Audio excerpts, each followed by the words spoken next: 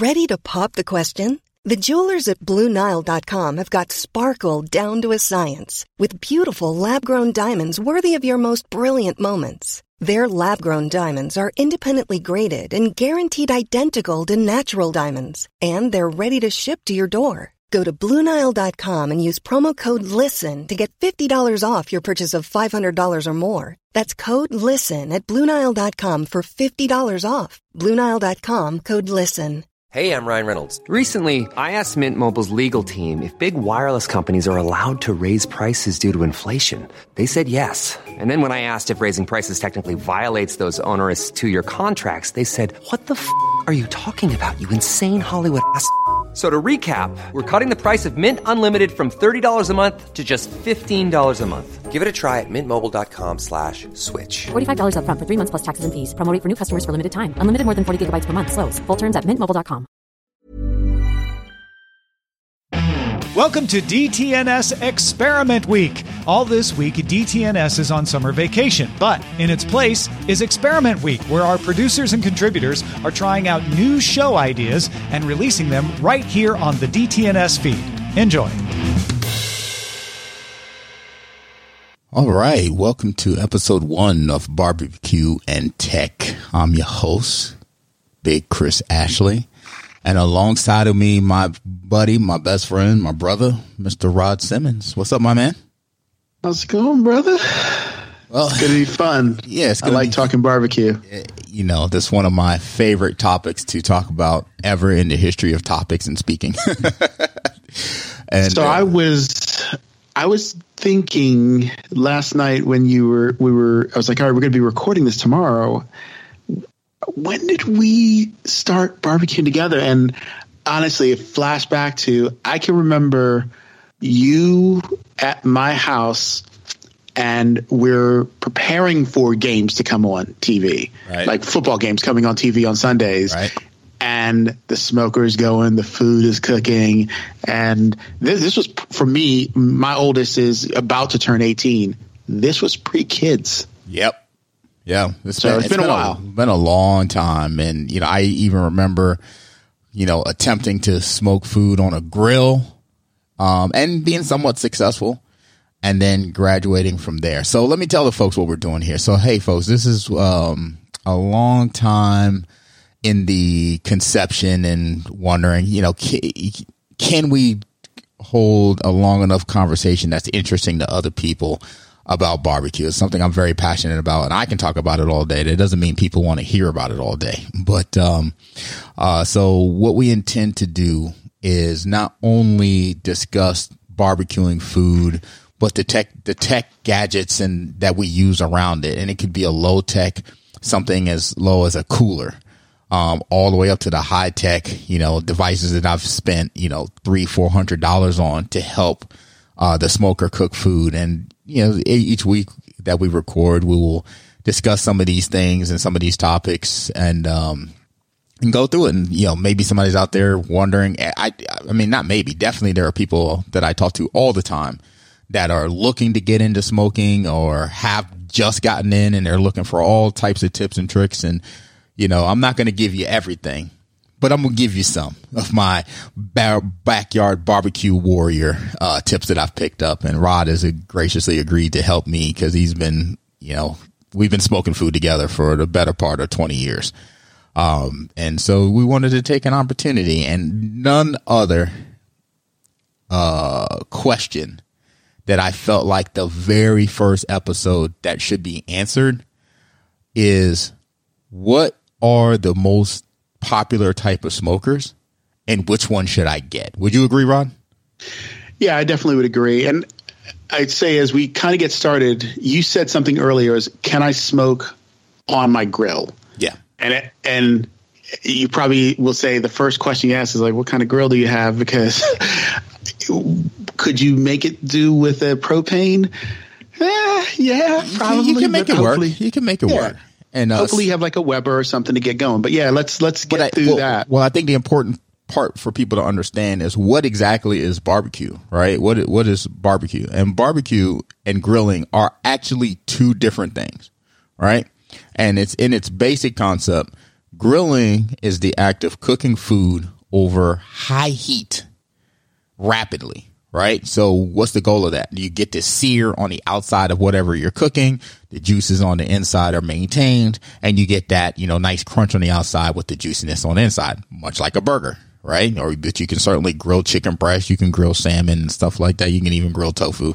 Not going to get the same effect, but you can get some tasty food out of that, right? Absolutely. Barbecue is a whole different thing. And while when you hear barbecue, you think of sauce slathered all over ribs and stuff like that. And, but technically barbecue is just cooking food over long periods of time, right?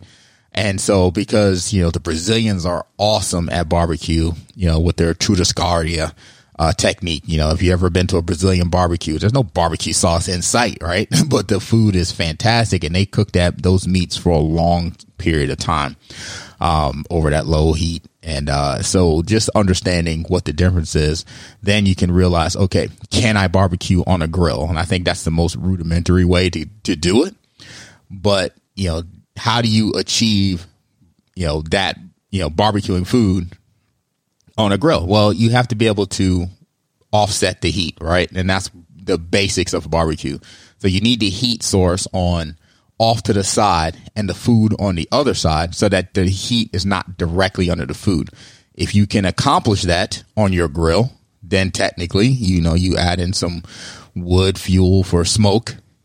Maybe you get one of those little boxes that burns the wood separately and it creates the smoke inside of the chamber, inside of the grill. Then you can technically do it. And that's how we started. You know what I mean? And I'd say even with a little Weber grill, like one of my neighbors, he has a Weber grill. He likes to barbecue food, and he will put the charcoal dead center for him, or in an outer ring and put the meat, or over to the side and put the meat in a different area, which is really what you're getting to is, we all probably have the tools that you can get started with this. Sure. But I think what you said earlier is what the tech that's involved in it that helps cook the food. It makes the process so much easier because, our early days, they were definitely, they were rough with the equipment we had. You had the equipment and you had to learn it. So let's talk about it then. So I would say, if I am from my perspective, the most popular type of smokers you're going to run into is probably the offset is the most popular one, right? This is the one that you usually see when you go to your Home Depots, your Lowe's. You see this giant black smoker that has a box on the side of it, and then it has the main box in the front. And so that achieves exactly what we're talking about, right? The box on the side allows you to put the heat source in there, the charcoal, the wood, or just straight wood, depending on what you're doing. And then that heat then funnels through a vent in between the small box and the big box. And then there's a vent on the other side, on the big box side. And then you create that airflow from the heat source through the meat up and out the box, right? And so that's probably the most popular one, the offset smoker. Food on one side, box on the other side. Yeah, have you ever owned an offset smoker? I've never owned an offset smoker. I've definitely used one at other people's houses, but I've never owned one myself. It never really appealed to me, even though there's some advantages, right? While you're smoking food off to the side, technically you can grill food directly over that heat source on the right side, right? So you can actually do that if you want to, depending on your smoker setup. But a lot of the ones that I saw early on when I was looking into smoking were very flimsy. And that's something we'll talk, that's part of the technology of the smoker we'll talk about is what it's made of, right? And they were very flimsy, and it just never really appealed to me. So I always kind of set off. But I know my boy Kevin has a massive offset smoker, and his thing looks awesome. You know what I mean? And he showed me pictures of his barbecue, and he's gotten some great barbecue off of that. So I'm not poo-pooing offset smokers. Just the cheaper ones aren't for me. But if you get a really, really nice one, I think you definitely can create some great food.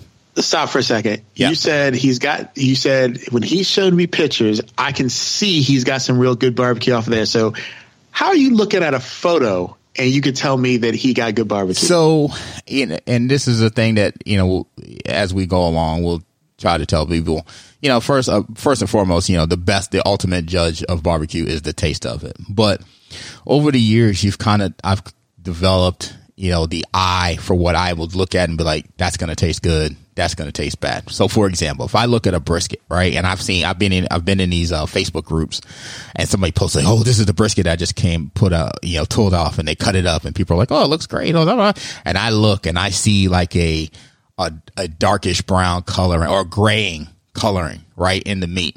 That tells me they pulled the meat too soon. They cut it too soon, right? Because it'll gray up like that. It doesn't mean it does taste bad, but when I cut my brisket, it's nice and brown. It's got the bark on the top. It's juicy coming through it. And I let that thing sit and wait, and when you cut it too soon, it will turn gray on you sometimes. And I see that often. I'm like, okay, you cut that brisket too soon, right? Or I look at some ribs and maybe they're overdone, where they're too dark. And I'm like, you may have had a bad smoke where, you put them on too soon before the kind of the initial part of the charcoal kind of burned up, and you got a nice clean smoke. It's nice light blue. You probably put it on while it was still white and puffy. That gives you a harsh taste, as opposed to that good smoke flavor. So, just little things like that. And I also like to see a great bark and some great seasoning, but I don't want to see caked on seasoning on your food, right? Because then I'm tasting seasoning and I'm not tasting the meat. So those are the type of things I look for. If I look at a brisket and it just looks, not brisket, but pulled pork, and it just looks dry, there's no juiciness to it. It's just like, that's fair. Yeah, you let it sit too long. I distracted you way down the pathway. It's easy to kind of go through, but those are the type of things I look for in those different meats. But the next up, probably most popular, is the ceramic / Komodo smoker, right? These are your Komodo Joes, your big green eggs, and which you own an egg. I do, yeah. I owned an egg. One of my favorite smokers. And you can create some great barbecue on those things, and they really do. They're expensive. Well, the Komodo Joe is not too expensive. You get those at your Sam's and your other barbecue places and your home Costco's. But the Big Green Egg is a lot more expensive. And I don't know. I've never owned a Komodo or used one, a Komodo Joe. But I don't know that there's much of a difference. But I know the people that own eggs will definitely tease anybody that uses one of the other ceramic versions. All right. So 1 second. Earlier you were saying that the key difference between barbecue and smoking and grilling. And grilling. Thank you. Is that the fire is offset? You don't have your food directly over the fire, yeah. But with a green egg or a Komodo, the fire's like, it's a vertical unit, so the fire's right below. And I'm assuming does that not count because they have that kind of deflection plate? Well, that's exactly right. So okay. Those smokers are still considered smokers, and you use them to smoke, even though they also tout you can grill, right? But the big thing is they have those what they call plate setters, and those plates sit above the heat. So it deflects the heat. So they go around the plate and then up the sides into the dome of the smoker and then back, right? So the heat source is not directly hitting the food. So you don't get those flare-ups, when the grease drips in and all that jazz. So, yeah, so they still definitely count and definitely very popular. People compete with those type of smokers as well as the offset, which is very popular. So definitely count, definitely very popular. I would think next up would be the pellet smoker. I own the pellet smoker. You currently own a pellet smoker. These are the ones that use like the little pellets that come in these bags. They have different flavors of these pellets based on the tree species that is used. Super easy to use, super convenient to use, a pellet smoker. But major downside, you will never get as much smoke on the meat, on a pellet smoker as you would the other smokers that I've mentioned so far. Yeah, the thing I like about the pellet smoker, and I think probably it's like with the egg, I love the egg, but unless you use like some technology and build into it, I don't want to say you fight with the temperature, but you have to. There's an art of perfecting the temperature, and nothing more than a windy night can screw all of the art that you've learned up. Yep. And with this, you plug it into the wall, press a button, set a temperature. It's no different than an oven to some extent. Yeah. I remember, it does make it a little easier. I remember one of the funniest conversations I had with you is when I originally had the pellet smoker and we were preparing for Thanksgiving, and you're like, how long is it going to take you? How you're going to get up early to put the turkey on. How long is it going to take you to get it up to temperature? And I just started laughing. I was like, maybe 5 minutes. I just turn it on, set the temp, and walk away. It's going straight to temp, and you were still strictly using the egg. And, that's a good, 20, 30-minute run up, at least. Yeah. To get to temp. And it's not with the egg or anything that you're using fire. It's not just getting up to temp, but it's also making sure it's making sure that you didn't overrun it, because you can hit, like say 220 or 250 if that's what you want to smoke at, but you could come back out 20 minutes later and realize you're at 400, and then you're fighting to get that happened down, a lot on the egg. But on a pellet smoker, you're good to go. You set that temperature and walk away, and you're just really not going to give you any more extra run up other than that. And then I would think probably newer in the entry and probably not as popular out there are what's called a gravity smoker. That's what I use, actually. It's by far my favorite, and I've used every one that I've mentioned. But the gravity smoker is a very simple process. It's more of like a gun safe style setup. It's offset. Yeah. Whereas the box that the food goes into is on one side, and the heat source is on the other side, with a vent that allows the heat source to go into the cook chamber. However, one of the greatest innovations, as far as I'm concerned, on the gravity smoker is the charcoal gets fed in the top of the smoker, and it drops down to where it's lit at the bottom. So I can literally light the bottom, put my wood in there, and then if I need to add more charcoal, I can add more charcoal to the smoker without ever affecting my food, my temperature, or anything. I just open the chamber at the top, dump the charcoal in, close it, and keep it moving. And that part of it I extremely love. All right, so I think every smoker has some level of a downside. Yep. What would you say is the downside of the gravity smoker? Because you've been running it for a couple of years now. Yeah. So one of the main downsides is that thing weighs about 600 pounds, and it is massively heavy. The other thing is the every once in a while, depending on what type of charcoal you're using, you can get charcoal stuck in the chute. And so while you're thinking everything is fine, as the charcoal burns up on the bottom, the chute is jammed, and the charcoal doesn't fall in to help replenish what's been used. And so you just take a rod and kind of jam it up in there and loosen it up, and you're fine. So that happens to me more with lump charcoal, and the bigger size lump charcoal, as opposed to like the smaller size lump charcoal.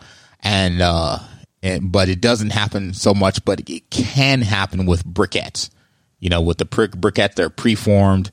I use all natural briquettes if I use them, but it can happen every once in a while where and it usually happens after a smoke. So if I fill it up and I smoke, every once in a while they just kind of drop in an awkward position. So now what I usually do is before I start up a new smoke, I jam a rod in there, loosen everything up, and then make sure everything's loose, and then add some more on top, and then start the new smoke. Okay. So if you talk about the downside of one of the kettle smokers, I don't think I mentioned the kettle smoker, and those are like that's where we started. That's where we started. That's like your basic one. It kind of looks like a big bullet, if you will. There are all types of kettle smokers, but a lot of them are just really cheap. That you see in your Home Depots, your Lowe's, and they're, usually like $70-$80. Can you make good tasting barbecue on them? Absolutely. But they're smaller, they usually use propane with them. So when you're using propane, you're usually just adding wood to the bowl, and you're adding water, right? Because those thinner smokers don't maintain moisture very well. And then with the heat source constant like that, from the propane, it's just, you're constantly adding water to the pan. You're constantly replenishing wood chips in that pan. But in the end, you can make some decent barbecue. I guess I'd failed to mention electric smokers, but I've never used an electric smoker. I have a friend that has one who's been dying to talk about that here. But, it's not something I'm overly interested in. But from to two people I know that have electric smokers, they like them. And they seem to work just fine as well. But I don't know much about those because I never use them. The thing I remember, the struggle with the kettle smoker, and it's a great way to start off.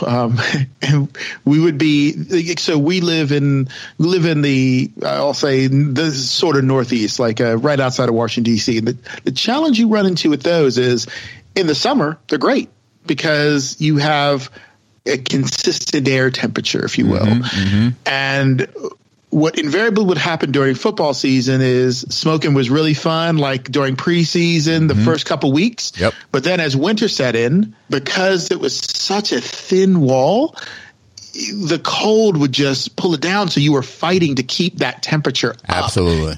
And then you'd have something like you're smoking food and then like it starts raining and it's just like, honestly, you're pouring water on something that's trying to stay warm and it's just cooling it down, or worse, it would start snowing and you're just...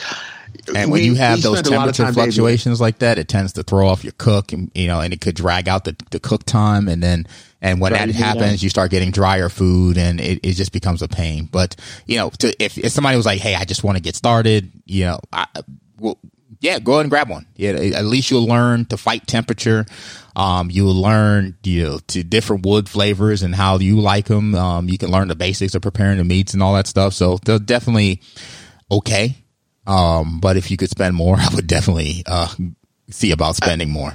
Yeah, I think that the difference, at least I feel I see, is as you progress through the smokers or technology. Like if you said, I know I want to do this, I'm super passionate about it, I'm going to go in bigger because I don't want to buy 5 smokers and have to keep justifying to my significant other why I'm buying yet another smoker. Mm-hmm. The nice thing is you start to get, and you willing to spend a little more is, I was like, hey, Chris, can you come over and help me do something? You're like, yeah, I got some food on the smoker. Coming over, you're looking at it. You're looking at your food. You know the temperature of your food that you're working with. Mm-hmm. You're able to turn the temperature up of the smoker, turn it down on the smoker. Like while I'm at your house. Yeah. Yeah.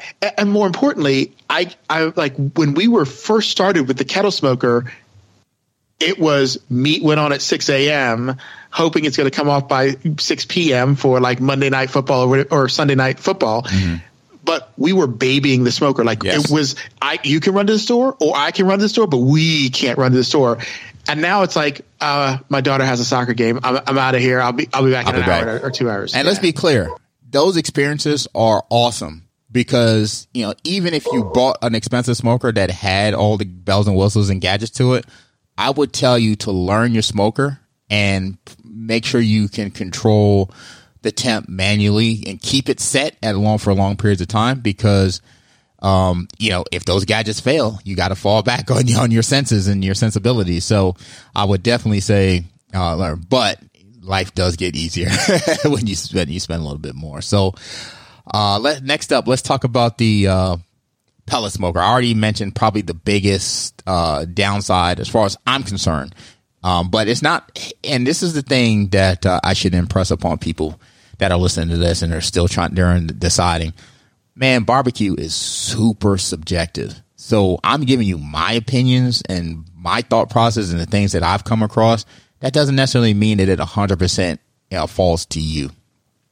So just keep that in mind. But with pellet smokers, those pellets, there's a couple things to watch out for. But in the end, you don't ever get them wet. That's for certain. Yeah, they just blow and become useless. But you just can't recreate the smoke flavor on those. I've tried a lot of things. I've tried adding wood inside the cook chamber And I've tried getting one of those little tubes that you put the additional pellets in. I've tried smoking at like 180 degrees to start out with and then cranking the temperature up to finish it off. I've tried everything. And, people will tell you these things work. My personal experience is none of them works. But the side to that is I've got friends that don't like as much smoke flavor on their meat as I do. So something like a pellet smoker is perfect for them. Or they just don't have the time to put into smoking food. They just want to get some smoke flavor. They want to smoke something, but they don't want to sit there on it. Again, perfect smoker. What do you say to the person who says, what about liquid smoke? I say, turn off this podcast. There's two types of people that should turn off this podcast. Those who use liquid smoke and those that boil ribs and then put them on a grill. You're not welcome here.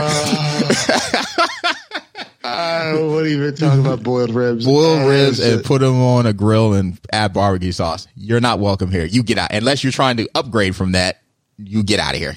Beat it. So, yeah, those are not my things. And I've used liquid smoke because I worked in restaurants and obviously, you don't have smokers in there. So you use liquid smoke to recreate that smoke flavor. But honestly, I've always felt liquid smoke tastes like trash.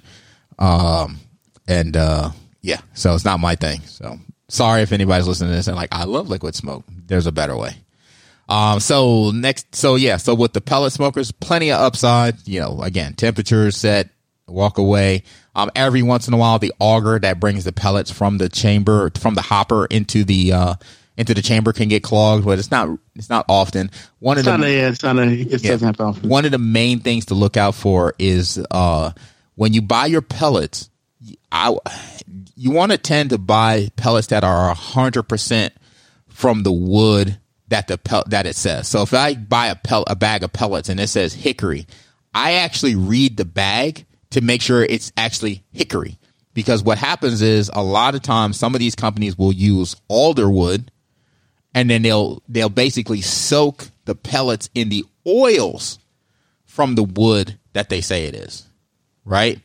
And apparently that's so you get a more consistent burn with their different flavors. But I find that, the flavor wasn't as good to me as the ones that were straight from the species that it says it is. That's just my experience. That's like saying 100% apple juice and then finding out it's from concentrate and has 400 other things inside of it. Right. Apple juice, a little bit of pineapple in there. You know what I mean?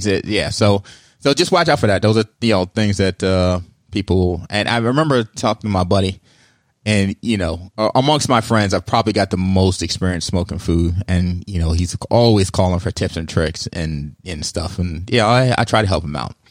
And then he went out and he bought it. He's like, man, I just ordered this new smoker. I was like, you ordered a new smoker? How did you order a smoker? You didn't even have a conversation with me about it. And he was like, well, I just, did my research and I figured out what I wanted. And I was just going to get this. I was like, okay, well, fair enough. What kind of smoker did you get? He was like, I just got this Traeger pellet smoker. I was like, yeah, you'll be returning that in about 3 months. And he was like, nah, man, I did. I was like, okay. And why? Because he's like me. He likes a nice, deep smoke flavor on his food. I already knew that. And sure enough, he had to pick up the phone and call me after about 3 months and was like, yeah, I'm going to get rid of the smoker. It's not giving me what I want.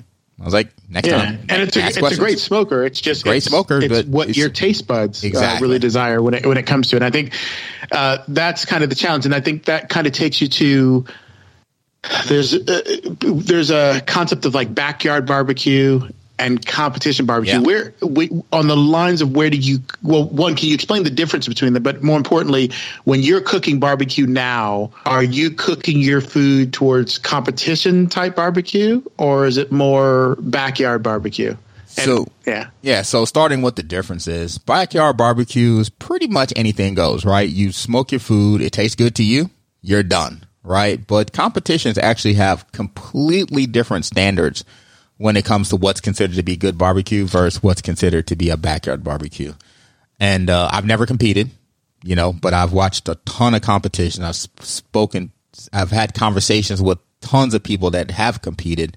And so I kind of get the gist of what they're looking for when it comes to a competition. When you're ready to pop the question, the last thing you want to do is second guess the ring.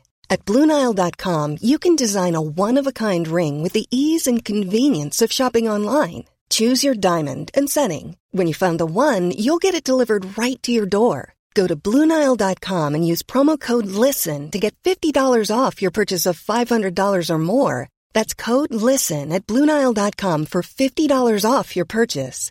BlueNile.com, code LISTEN. The Claude 3 model family from Anthropic is your one-stop shop for enterprise AI. With models at every point on the price-performance curve, you no longer have to make trade-offs between intelligence, speed, and cost. Claude 3 Opus sets new industry benchmarks for intelligence. Sonnet strikes the perfect balance between skills and speed. And Haiku is the fastest and lowest cost model in the market, perfectly designed for high-volume, high-speed use cases. Join the thousands of enterprises who trust Anthropic to keep them at the frontier. Visit anthropic.com/Claude today. My business used to be weighed down by the complexities of in-person payments. Then, Stripe Tap to Pay on iPhone came along and changed everything. With Stripe, I streamlined my payment process effortlessly. No more juggling different methods. Just a simple tap on my iPhone and transactions are complete. What's truly remarkable is how Stripe caters to all my customers' preferences. Whether they're using cards, Apple Pay, or other digital wallets, Stripe ensures a smooth checkout experience every time. Setting up Stripe was a breeze, taking just minutes to get up and running. From local markets to global retailers, Stripe helped me expand my reach and grow my business with ease. To learn how Tap to Pay on iPhone and Stripe can help grow your revenue and reach, visit stripe.com/tapiphone. And so the biggest one, or the biggest term, is fall off the bone ribs. You'll drive up and down the streets. You'll see restaurants that say, "Oh, come in here and get your fall off the bone ribs." And in competition, fall off the bone ribs is, considered to be overcooked ribs. The idea that you bite into a rib bone and all the meat flops off the bone. Not only is it annoying to me, but it's just not something that should happen. So, and especially in a competition. So that is considered to be overcooked. And what should happen is you should be able to take a rib bone, hold it between your fingers, bite into the meat, pull away. The meat should come off super easy, but the rest of the meat stays on the bone. And then you will actually see kind of like your indentation, your teeth marks in that, in that rib where you took the bite. That is a competition rib, right? Brisket, you should be able to basically take a slice of your brisket, flop it over your knife, and it just flops over both sides. But then when you pull it apart, it should come apart super easy, right? So that shows you it's got the nice tenderness, but it's not undercooked where you can't just pull it apart and it just comes apart, but it's not overcooked where when you try to drape it over your knife, it just falls apart, right? It just cracks and breaks. So, and that sounds like a razor thin line between success and failure. And that is what brisket is. And so we'll talk about it, towards the end, what type of things people should start with when they're getting into barbecuing. So those type of differences exist. So let me quickly go through ceramic, the Komodo smokers, great smokers. They're ceramic, and the advantages there is that it retains moisture so well, right? And that's heat. Huge. It retains heat, so you use less charcoal, and it retains moisture, so you never have a need to put a water pan in there to add some moisture to the air. You can come up with some great barbecue on those Komodo smokers. Downside is your space is very limited. And so I often, when I do barbecue, there are quite a few times where I've done tailgates and I'm doing a brisket, a pulled pork, ribs, and chicken, right? And while timing is important, some of those things I want to kind of smoke at the same time. And then when they're done, put the ribs in, and then, everything can be ready around the same time and I can go. Very difficult on a single Komodo ceramic smoker, right? But if you're just at home, you're a weekend warrior, you want to fire up some barbecue and you're just doing one thing, like, 4 racks of ribs on an extra large Komodo, or you're just doing one brisket, man, they're perfectly fine. If you ever do have to add more charcoal to it, that's another downside, right? Meat has to come off, plate setter has to come off. Then you got to add your charcoal, and then you got to put that stuff back on. And I've had to do that numerous times, and it's a pain. I was just saying, unless you're doing a really long smoke, like with a pork shoulder, 15, 16, 18 hours, you don't tend to run into that. But I think one of the benefits of them, like you said, is that they hold heat. One of the minuses of them is that they hold heat. So when you get that night where you're up in bed and you get the alarm that goes off that says, it's hot down here, like you've overrun temperature. Yeah. The ability to get it to pull back is so hard because it's ceramic and the whole thing is hot. You're trying to get that temperature down. So it's a blessing and a curse. One more downside of the ceramic is, and they've probably gotten a little bit better about this, but it's something that used to drive me nuts. And that's the gasket. The ring? Yes. Oh, yeah. So there's usually like a felt gasket that goes around the top and the bottom of the smoker. And that just keeps the air from seeping out. If that gasket ever burns up, which can happen because when those things hold air so well that when you pop it open, you need to burp it. You need to barely pop it open so that you don't send a flush of oxygen into there, which can cause you a big flame up. Learned that the hard way. Burned up many of the gaskets, right? Burned up eyebrows, burned up gaskets, burned up hand hairs. You know what I mean? So you're just rushing. You're like, oh, I got to do this. And you open it up. It's like whoosh. You know what I mean? So you burp it. But you burn up that ring. All of a sudden you get an air leak. And when you get an air leak, that's when fighting temperatures become a bit more challenging than they are if you got a nice intact ring. Yeah. And honestly, I would recommend to anybody, if you're smoking on those things, the first thing you should do is before you even light it, buy another gasket, because when it's your first time with it, you are going to burn it up because you're either going to be barbecuing on it or grilling on it, and you're going to get it super hot and you're not going to burp it properly. And you can see it happen because the flame up, it hit that felt, and it's like, you see it run around the ring, and it's like you've already burnt up your ring. Yeah, and they're somewhat of a pain in the butt to replace, but you just got to scrape them off. You got to clean them, and then you got to get the high heat glue, and it just becomes a pain, an unnecessary pain, but an inevitable one. Yeah, that it'll probably happen. And since you mentioned it, here's my pet peeve: if you buy a smoker, use it as a smoker. You want a grill? Go buy a grill. You know what I mean?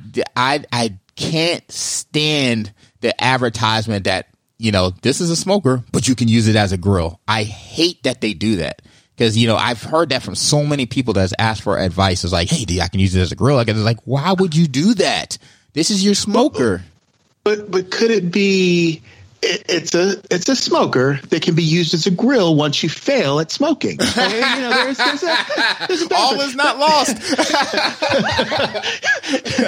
But the other way I do look at it, because there are some places where I think grilling and smoking come together. Like you've done, I've done it. Tomahawk steak is one classic example of something that a reverse sear. It requires both discipline because it's too thick for you to just grill it. So you need to smoke it. You might be on the smoker for an hour, 2 hours to kind of bring it up to the thing, but you also need to grill it because you want to get that sear because it's being served on the outside, like a typical steak. So there's probably some use cases where you want to live between the two lines. For me, you smoke it in your smoker, you fire up your grill, and when you're ready, you take it over and you burn it. You burn them outsides on the grill, and you call it a day. My excuse is just total blasphemy. It's there. I got you. The one option is that I actually tolerate is when you do a prime rib. Yes, a bone-in prime rib, because you're not necessarily going to take that big thing and you put it on a grill, unless you're slicing it. So the idea that you can smoke that thing for, good 8 hours and then crank up the temperature on the egg to about 800 degrees to crust the outside, to really crisp up that outside. that is appealing. You know what I mean? So, other than that, that's probably the only one I go with. And then, I know a lot of people that are friends of mine that love using their smokers as a grill. I think you're silly, but whatever. That's just my opinion. So finally, so that covered, everything, the Komodo, the offset. The offset, I don't really see much of a downside on those, you know what I mean? Except for understanding your airflow, right? Because one of the things you definitely need to understand is how does the air flow in your smoker? Because as the air comes in, if it doesn't have a diffuser or something to kind of spread that air out, you may have a hotter side of the smoker than than another side, right? So sometimes, depending on the offset you get, you may not quickly understand, where the best place to place certain foods are.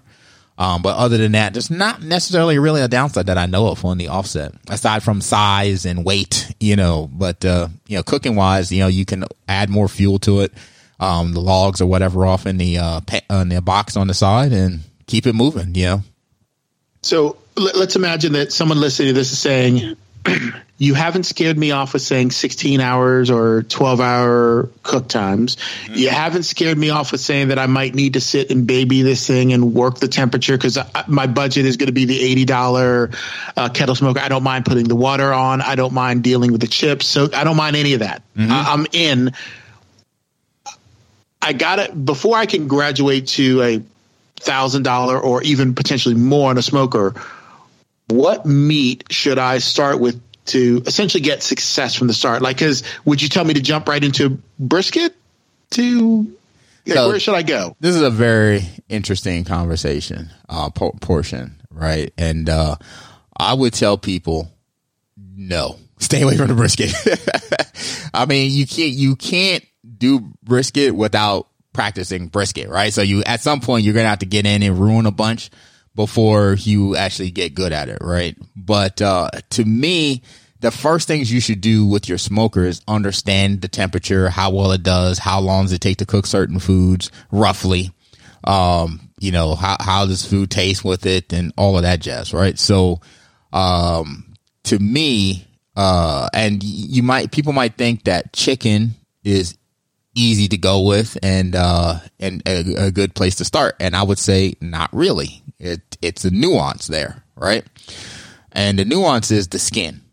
Chicken skin is very difficult to achieve properly. Why? Because when it cooks slow over a long period of time, it can get rubbery. And everybody listening to this has bit into some barbecue chicken and the entire skin comes off and slaps them in the face. Everybody's done it. Everybody's had that type of chicken. And what happens is there's, most of the fat is sitting right under the chicken. And the problem is chicken cooks so fast that you can't cook down all the fat in that time period. It needs to cook over a longer period of time. So there are techniques that you can do to assist that. But then it becomes a lot longer preparation time to get the chicken ready, right? So that's why, chicken is very nuanced. If you don't care about that, or if you're going to smoke the chicken and then throw it on a grill afterwards, then, why not? But if you're like, no, I want to smoke it and then take it right out and start eating it and whatever, chicken may not be the best thing to start with. Brisket, definitely not. There is a very fine line between good barbecue brisket and trash. And I've been to a lot of restaurants where I've eaten. Yeah, I'll go into a barbecue restaurant and I'm like, give me one of everything. Give me your chicken, give me your sausage, give me your brisket, give me your ribs. I'll eat it over a couple of days. I'm not going to eat it all at one setting, but I want to taste the full gamut of what you guys are doing here. And, a lot of these have some great barbecue, but there have been to my share of ones where I'm like, man, you can take this brisket and just throw it in the garbage. This is trash. And it's a very fine line. Why? Because you're taking that thing upwards of 200 degrees. Depending on the size of it, you can be smoking that from anywhere between 13 to 15 hours. And then, like I mentioned earlier, you don't want to rush to cut it. You've had that thing on heat for so long, you need the juices to kind of settle back in and pull back in, because the heat heats up the middle of the meat and pushes the juices out. And once it starts to cool, you want those cheese juices to come back in, right? And if you cut it too soon, just like if you grill a steak and then you immediately start cutting it, ruined, right? You got to let it sit. So, same thing with large pieces of meat like brisket and for the last one, pulled pork, right? But pulled pork usually has a lot of fat with it, or the pork shoulder or the pork butt. And so it's very difficult to mess up a pulled pork. So if I was telling somebody, hey, you want to get good at something and you want to start somewhere, grab you a pork shoulder or a pork butt. And, people should know, but in case you're wondering, pork butt, both the shoulder and the butt are actually above the arm of the pig, right?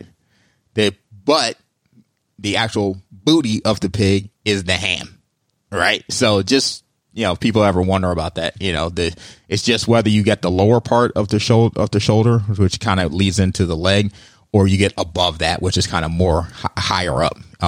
You have the pork shoulder and the butt. So just so people know that.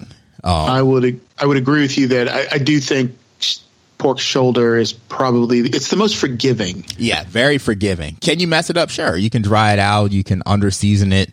You can, again, pull it too soon and then just lose all your juices. There's tons of stuff you can do, but it's very difficult to destroy it, where it's like, it's just not edible. And, pulled pork I find to be very easy. And another thing I actually find to be very easy is salmon. Salmon maybe smokes in an hour. It takes your seasoning very well, and it takes the smoke very well. So, it's an easy thing to smoke and just use as a way to practice getting used to your smoker. Even with all the different technologies, to offset the gravity on these smokers, they all still smoke pretty much the same. I've smoked salmon on all of them. I smoked it on the egg. I smoked it on the kettle. I smoked it on the pellet. I smoked them all. Never had a bad salmon. Every one of them, to the point where people are asking me to smoke salmon for them. Can't really mess that one up. All right. So, and I will say, like, as you're trying to, and I think we'll talk about some of the things later, but one of the other challenge you run into is like, what do I start with? And I think you kind of highlighted early on, Chris, which is, if you're just cooking for your family of 4 and only one type of food, often you can go with something smaller, like a kettle or a Komodo or an egg. And you might have to start getting in something bigger when you're saying, I want this smoker because I often will have, 40 people over and I want to cook barbecue for 40 people because typically with barbecue, you're talking, multi-hours cook times. And if you can only get one thing on at a time, because you're going to smoke, let's say, your brisket and your pork shoulder at slightly different temperatures than your ribs and all these things, unless you're going to have many smokers, you tend to, at least in my mind, size is, I think, equated often to how much you potentially want to be able to prepare in a single time. Is that or no? Yeah, for sure.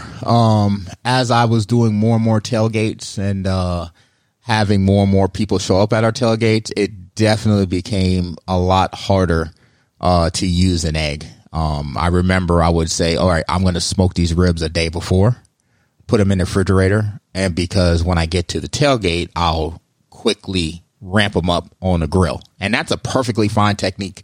We used to do that in restaurants. When I worked in the restaurants, we would smoke ribs for hours. We would cook ribs for hours in the oven. And then we would, let them cool, wrap them up, and then into half racks. And then when somebody ordered one, we would reheat it directly on the grill. The grill was 700 degrees, so it's getting up to temp quick, barbecue it, and send it out. And people loved it that way. So why not employ that same technique at a tailgate? But once I started getting into smoking briskets and pork butts and shoulders and, it's just saying, okay, now I want to do a barbecue. I had a buddy come down from Canada who wanted to experience the American tailgate. And of course he wanted to, experience my barbecue. He's, an excellent cook in his own right. And so when you have a situation like that, what am I going to do? Smoke shoulder and not brisket, and smoke brisket and not chicken? No. I got to smoke everything. He's got to have it all. So when you have those situations, not only is timing things out correctly and having a great way to mark the times, that things are going in and out, but also being able to have the capacity to smoke that. A buddy of mine had a graduation party for his kids, and he didn't have the capacity to smoke all the food. So he asked me to smoke, I want to say it was somewhere around 12 chickens for him.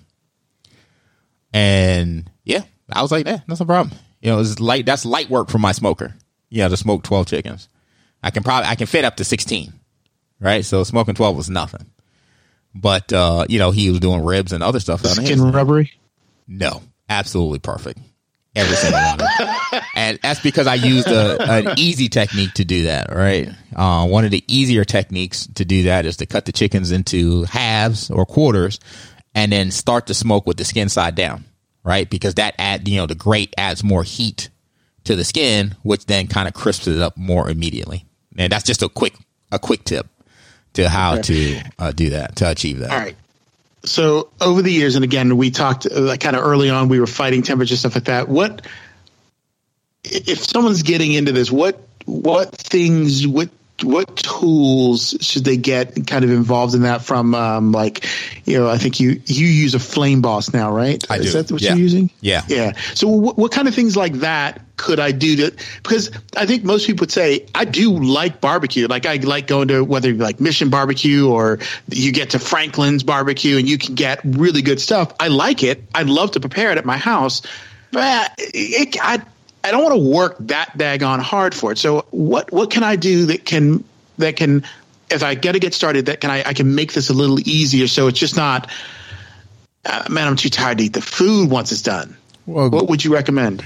I think that's a great way to kind of end this first episode, and is to really allow people to what they should type of technologies they should consider when it comes to aiding them in smoking good barbecue. And first and foremost, when you buy your smoker, never, ever, ever, ever, ever, ever, ever trust the thermostat that's on there that comes with your smoker. It may be accurate. It may not be accurate. But the problem is it does not give you the temperature at the grate. That's where the food is. The food is not sitting on the door. The food is sitting on a grate. So that temperature that's being read on the door or the on the lid is where is the temperature there.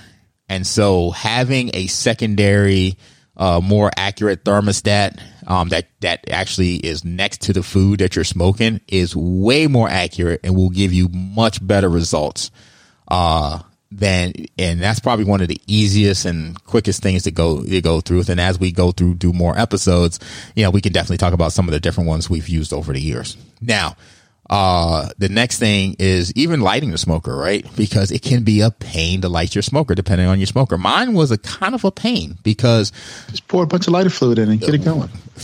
Again, you're not welcome here. You lighter fluid people, you're not welcome here.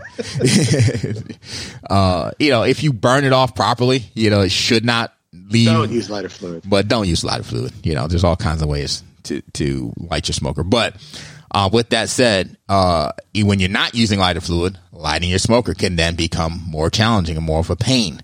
So using things from like a integrated torch with a fan. So not only is it heating the charcoal, but it's actually blowing air onto it to get the temperature up. Maybe it's something like one of those lighter bricks that you can light. It's basically like 100 matches stuck together, and you just light that thing and stick it in there. Big Green Egg's very popular for those, and they just light you the hell out of your smoker. You know what I mean? And they work great. Using a blowtorch perfectly fine. and to work. And, the electric lighters that just the coils heat up and like a loop lighter. And to what I use today, which is a weed burner, right? And not marijuana weed, but a torch, a weed torch. That's something you would use to kind of just, as you walk through your sidewalk and you see a bunch of weeds growing through the cracks, you just burn them with that. And that thing, by far the best I've ever used.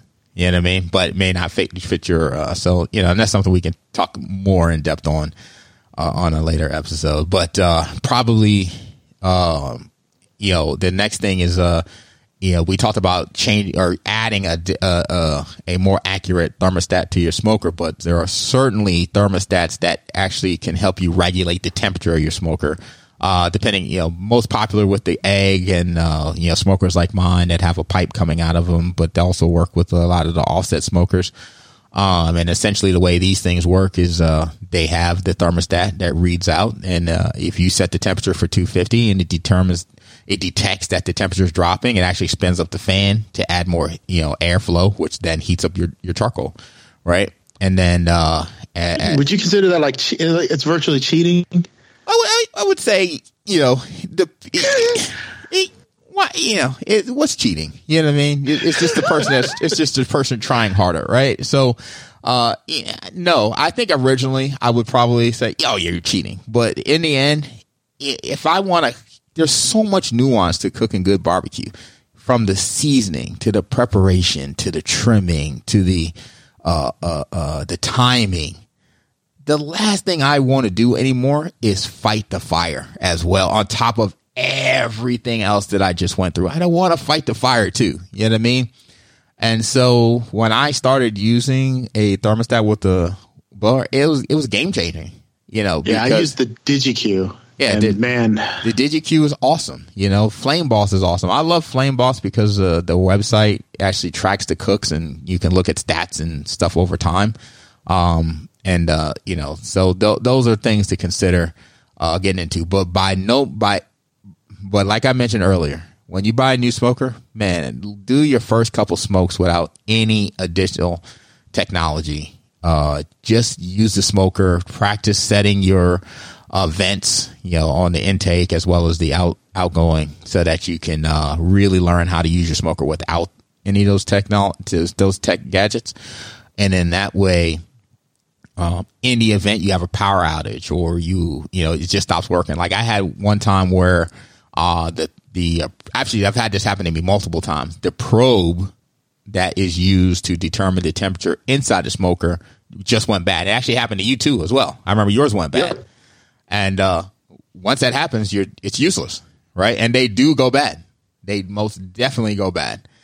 And once that happens and it starts, I had mine, it was reading, the temperature was like 500 degrees. And so it just stopped the fan and my temperature was dropping on my smoker. You know what I mean? And had it where it was reading too cold and it started. Oh, here's another thing, right? I lit my smoker and I left the probe outside of the smoker. So it was reading too cold. And the fan spun up. And by the time I got to my smoker was upwards of 400 degrees. You know what I mean? And thankfully I had checked it, or, I just tend to do a visual check before I step out or anything. And I was like, oh, why is this thing pumping like that? And I looked, I was like, holy cow. And why? Because, you're an idiot. You never plugged the probe back in to detect the temperature. So, and it's easier to heat a smoker up than it is to cool it off. You know what I mean? Because it's not like I'm reaching in there and pulling charcoals out. You really got to fight with it to get it back under or into the temperature that you want to get. So overshooting is a very problematic thing that you just don't want to do. So yeah, so learn how to control your smoker. It's like looking out in your backyard and you're like, either there's a coal burning train running through my backyard or my smoker is going nuts right now. What did I do wrong? Go for it. So, so let's wrap this thing up here, man. This was a fun introduction to some of the things that I want to talk about and get into. The conversations can go any direction. By all means, if you got a question, you can just hit me up on Twitter or on Instagram at Big Chris Ashley. And if I can help you, I will. If not, maybe we'll try it out together. But certainly it will, get into more specifics like, cooking brisket and the things that I use around it. Even down to which YouTubers I'll watch as far as their barbecue is concerned, that I've picked up tips and tricks from and kind of adapted them to my own methodologies and processes. So, we'll go through all of that stuff and just continue to integrate this tech that we love with the food that we love. And since you've made it to this point where you heard Chris say, if you have a question to hit him up, start your question with fat side up or fat side down. And that way he'll know that you listen to this when he's answering your question. Yeah, I'll know you deserve an answer right away. So just make sure you choose the right way. Fat side up, fat side down. Definitely thank you all for listening and checking us out. And by all means, man, if you enjoyed this episode and this first episode and you like the concept of it, let me know. And any questions you may have that you want to hear us kind of dive into around barbecue. It's a fun topic for me, and I'd love to do it with you. So, Rod, thanks appreciate you. No problem, man. Take care.